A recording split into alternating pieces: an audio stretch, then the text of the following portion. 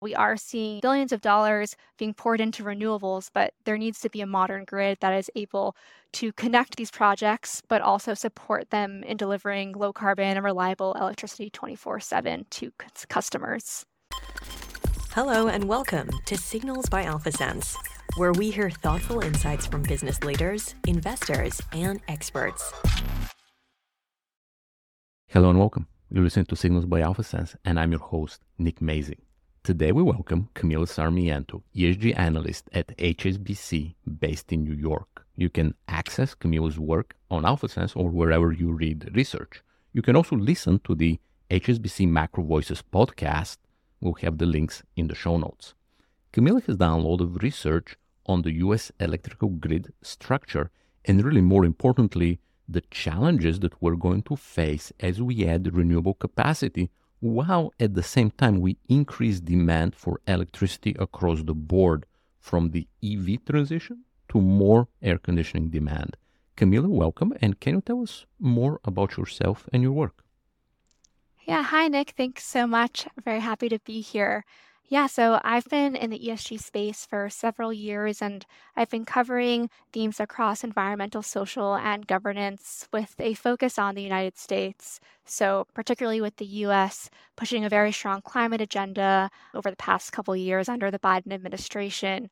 The U.S. is positioning themselves as this renewed climate leader. We've rejoined the Paris Agreement just about for 2 years ago and put forth new climate goals. And last summer, we had the most historic investment in history towards climate change and clean technology through the Inflation Reduction Act. And so there is clear momentum in the United States around climate change. And so this is definitely keeping me very busy. As you have mentioned, I have been more recently focusing around the transition to zero carbon electricity, and particularly the electric grid that is needed to support this transition in the United States.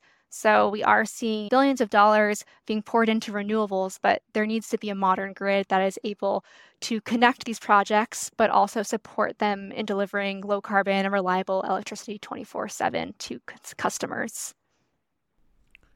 So let's start with the Inflation Reduction Act, or IRA, that you already mentioned. For our listeners who are not familiar with it, it is a major piece of U.S. industrial policy. And just to give you an idea of how far-reaching it is, a few episodes ago we did an episode on the IRA effect on pharmaceutical pricing and healthcare providers. And now we're talking about energy and electrical grid. So what is the effect that the IRA is going to have on renewables in the United States? I would say quite large. So the act invests about $370 billion for energy security and climate change, which is, again, the most significant investment in U.S. history to fight climate change. And as I mentioned, the momentum around building a pathway to net zero in the U.S. has been strong. We have seen executive orders and subnational initiatives, and the EPA has come out with several efforts on reducing emissions, and these have been impactful, but we were missing that federal level pressure to really put the country onto a net zero pathway. And so, this IRA, it provides a very large impact to renewables and increases their economics compared to carbon intensive energy sources. So one aspect of the act that I think is most important here is just the expansion and extension of the existing renewable tax credits. So we had the ITC, the investment tax credit, which was mostly for solar, and we had the PTC, the production tax credit, which was mostly for wind farms. And these had historically driven a lot of the renewable energy growth in the United States. And with these set to expire, I think there was a lot of concern within the space about whether these would be then extended again. And so this IRA has then come out and extended them by about 10 years to be phased out by around 2034. And it also expanded them to include clean energy technologies beyond just solar and wind, but also battery storage, hydrogen, geothermal, to name a few. So quite large. And back to impacts on how this might impact the transition to net zero, specifically in the electricity sector. So I'll mention the repeat project done by Princeton Zero Lab, which came out with the scenario analysis of the possible impacts of the IRA. And they cite solar could increase by 5 times capacity per year from 2020 levels and wind by 2 times from 2020 levels by 2025. And this can reduce the remaining emissions gap that we would need for our 2030 target by about 2/3. So definitely putting the United States much closer to reaching its climate goals.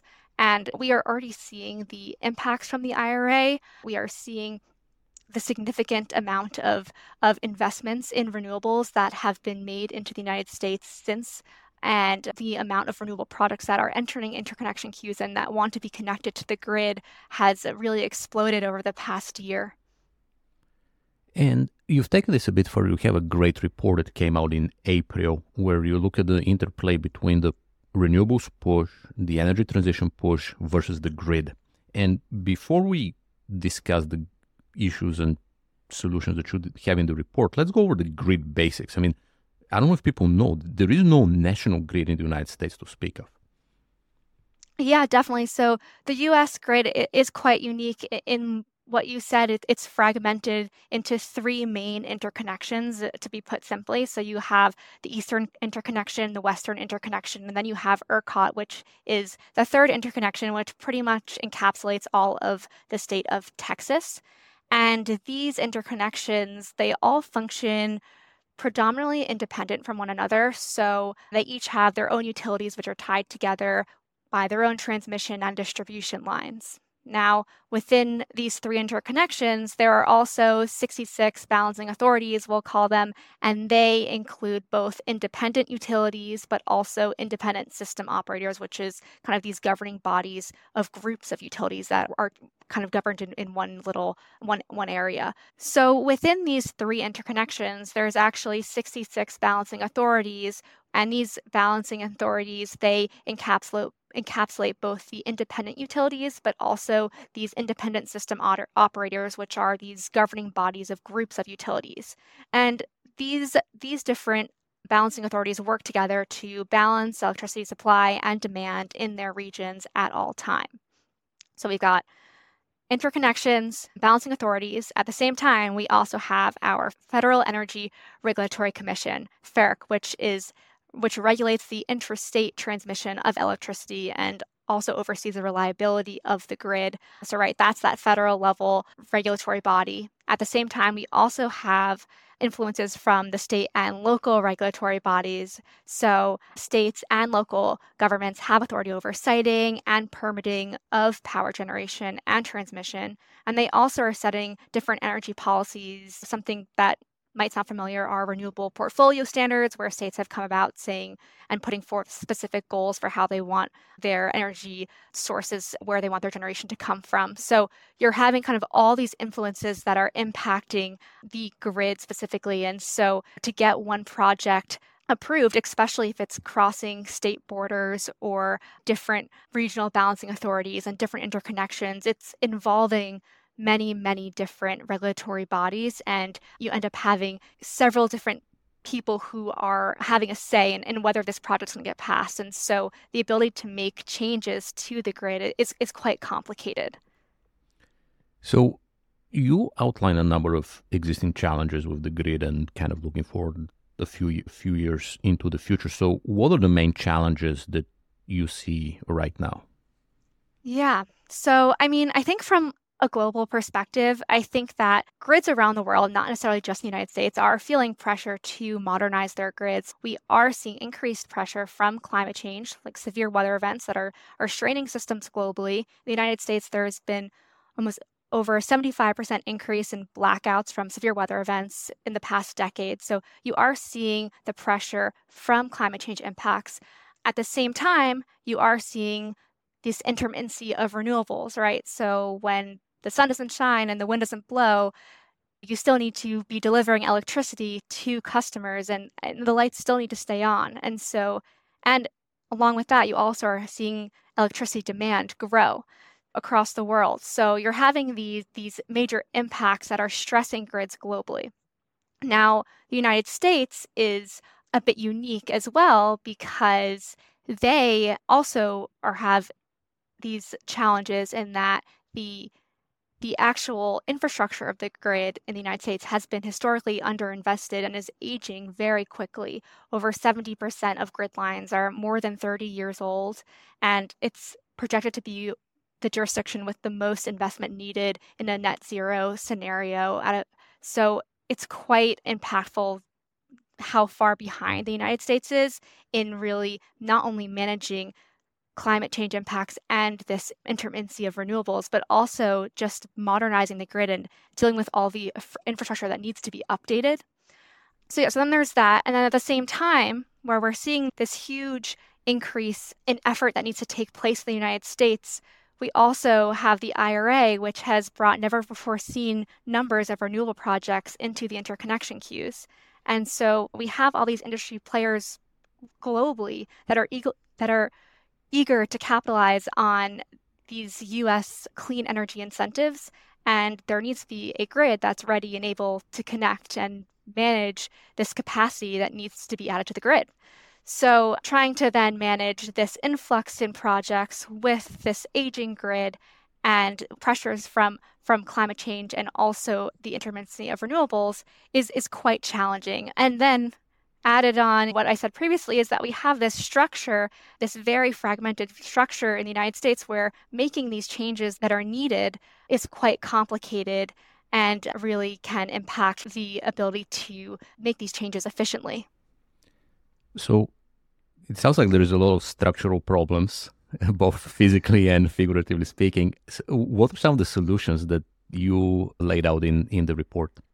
Yeah, so I think that from our perspective, one of the main solutions really more obviously is just increase in transmission.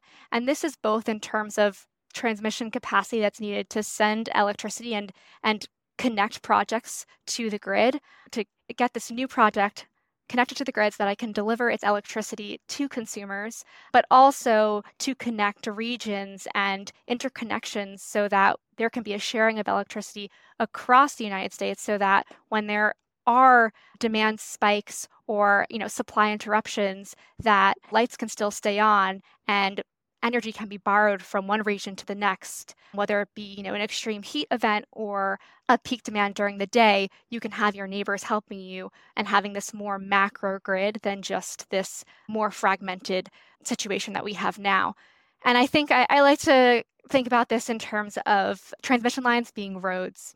And so when you have a road and you're connecting from point A to point B and you're in a car, that's fine. You can get to there and perhaps it's quickly. But now you start adding more cars into the road. And now you're seeing that moving from point A to B becomes much more challenging, right?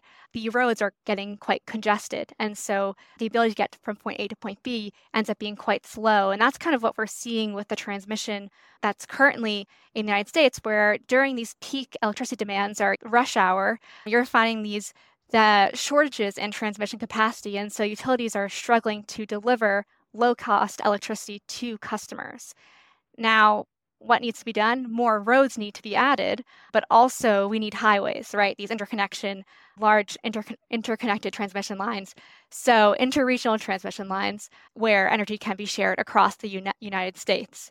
And so, yeah, that would be kind of the main area. Now, how does this happen? How do we get all this built? And that's kind of the real challenge here in the United States is that our current system, or I guess the history of how our grid was built was large sources of energy, right, being transmitted to customers. So a small number of large energy sources. And now what we have is we have smaller energy sources and many of them, and how we connect them to the grid to meet customers. So that means that we have to build out transmission more quickly, but we also need to have the administrative processes in place to handle the amount of projects that are being added to the interconnection queue and dealing with all the permitting processes and just administrative work to actually get those projects operational more quickly. And I think kind of streamlining that process is really important.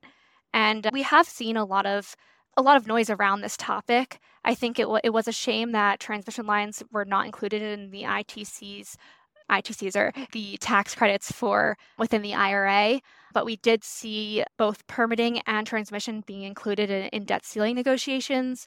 So that was positive, but still there's a lot of talk around transmission, but how we're actually going to move forward with it will be pretty interesting. We also have the FERC, they also have come out with their proposal for how to redesign their transmission processes. And we are seeing a lot of balancing authorities also talk about how they can better share resources between their neighbors. But again, there's studies being done. Seeing that benefit, I think, is really what's going to drive this. And it's definitely lacking at the federal level to really bring this about more quickly. Camila, thank you for joining us. Thanks so much. Today we spoke with Camila Sarmiento, ESG Analyst at HSBC in New York. We discussed the Inflation Reduction Act, how it affects renewables and the U.S. grid by extension. Certainly a lot of challenges that are coming up.